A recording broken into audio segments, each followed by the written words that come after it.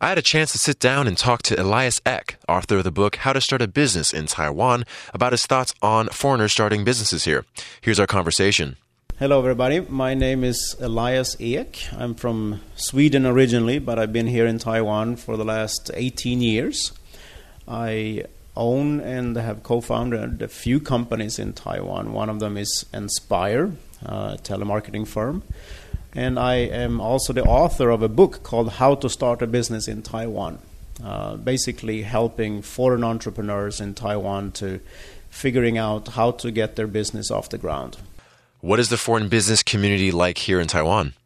In Taiwan, and especially Taipei, there is a great foreign business community. I'm a member of the French Chamber. I'm on the board of directors there because we do a lot for SMEs. I'm a member of the Swedish Chamber. I do a lot of work with the Canadian Chamber, which also does a lot for startups.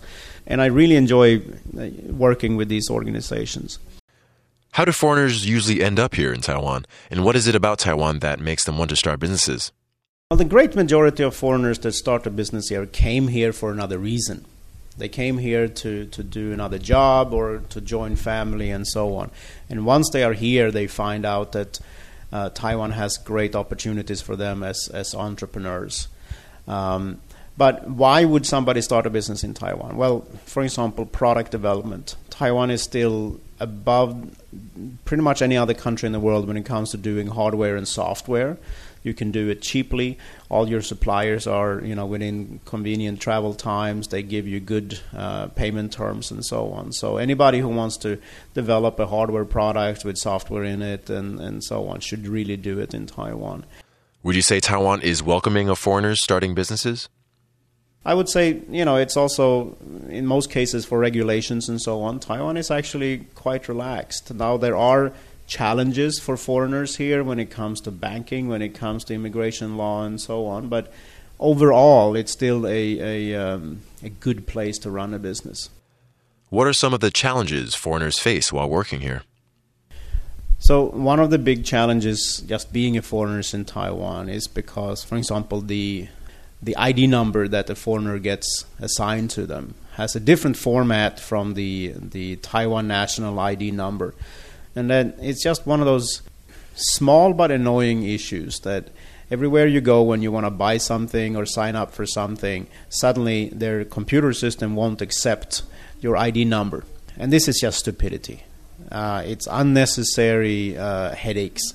And the government is aware of it, but they haven't yet done enough to fix it. So hopefully they will very soon. Another issue is with banking. Taiwanese banks are very suspicious of foreign customers, and actually, I would actually say that the biggest problem is that they don't segment enough. Meaning, for a Taiwanese banker, a person who is fresh off the boat, so to speak, is in the same category as somebody who's lived here for 20, 40 years, okay, and just as unlikely to then be trusted with a credit card. So what we need is actually for the bankers to just do what they're supposed to do, which is risk assessment on what kind of person somebody is and what their financial situation is. But that's something that has to change in order for people to really be able to run a business here properly. You can imagine if you don't have a credit card, you can't buy cloud services, for example. And that's an issue. Have you noticed any concerted efforts being made to make things easier for foreigners here? So for the last few years, the Taiwan government itself has come to the conclusion that they actually need to encourage foreigners to move to Taiwan because of the brain drain that is happening and because of low birth rate and so on. Taiwan government at top level has come to the conclusion that we need more foreigners to move to Taiwan. One of the things that they have instituted is what they call the entrepreneur visa. It's a visa where up to 3 founders can get up to 3 years of visa in Taiwan while they are working on starting their business. And this is a new type of visa that hasn't been publicized enough, and it's also been a lot of confusion about how to get it and so on. But hopefully, those problems will be solved so that more foreigners can apply for it. Another one would be just awareness. It used to be when I introduced the foreign started a company to a Taiwanese politician or government official, that they would say, "Oh, Waishan Gongsi, it's a foreign company." So, no, it's not a foreign company. It's a Taiwanese company started by a foreigner.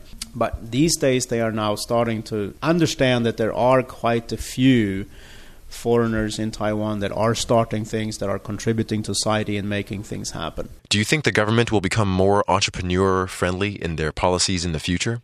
In the last election, there were quite a few young legislators, young meaning, in their 30s and 40s, and maybe people that haven't really grown up in the political establishments that were voted into legislator. Many of them speak great English. Many of them have been entrepreneurs in the past, and so on. So they have a different understanding for Taiwan's location in the world and what Taiwan needs and so on. That was Elias Ek, serial entrepreneur and author of How to Start a Business in Taiwan. For ICRT News, I'm Alex Lewis.